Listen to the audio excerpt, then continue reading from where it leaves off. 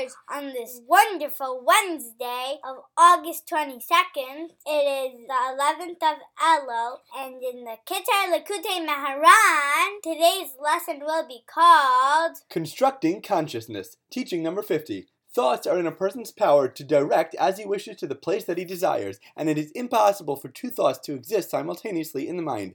Even if at times his thoughts do fly off and wander into other foreign matters, it is still in a person's power to forcibly direct them back to the straight path and to think proper thoughts. It is exactly like a horse that turns off one path and strays onto another. The person takes him back by the reins and forcibly brings him back to the straight path. In just the same way, a person can grab his thoughts forcibly to bring them back to the right path.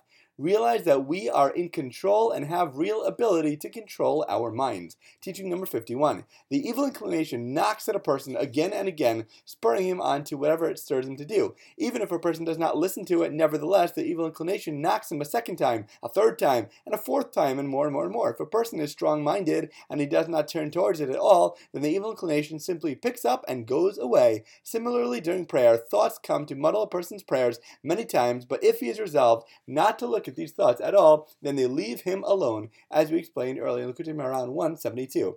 If we do keep succeeding, the evil inclination recognizes that it is fighting a losing battle. It will give up there and instead pursue a different path. Teaching number 52. Do not be troubled by the fact that you have difficult questions about the true tzaddikim, the righteous ones. For the tzaddikim liken themselves to the Creator, and just as there exist difficult questions about how God relates to us, so too there must be inevitably difficult questions about the tzaddikim. Now, regarding the questions that exist about the way God relates to us, know that it is due to His enormous exaltedness that it is impossible to conceive of Him. And if His way of relating to us were in accord with the dictates of our understanding, God forbid, then His understanding, God forbid, would be just like ours. Thus, it is actually speaks well of the Creator that He should be lofty and exalted beyond our understanding.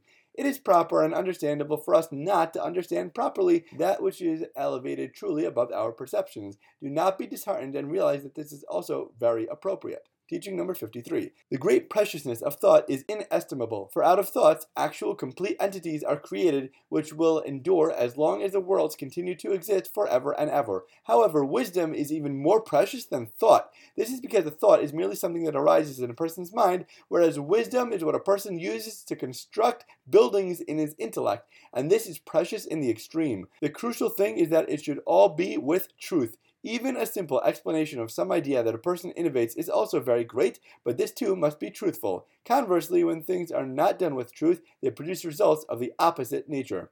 Thoughts are indeed wonderful, but more spontaneously and divinically originated. When we use our minds to formulate wisdom, this hard work is worth so much more.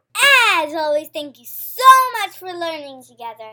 And if you enjoyed this lesson, please remember to like, comment, share, and borrow. And please, God, we'll learn again tomorrow.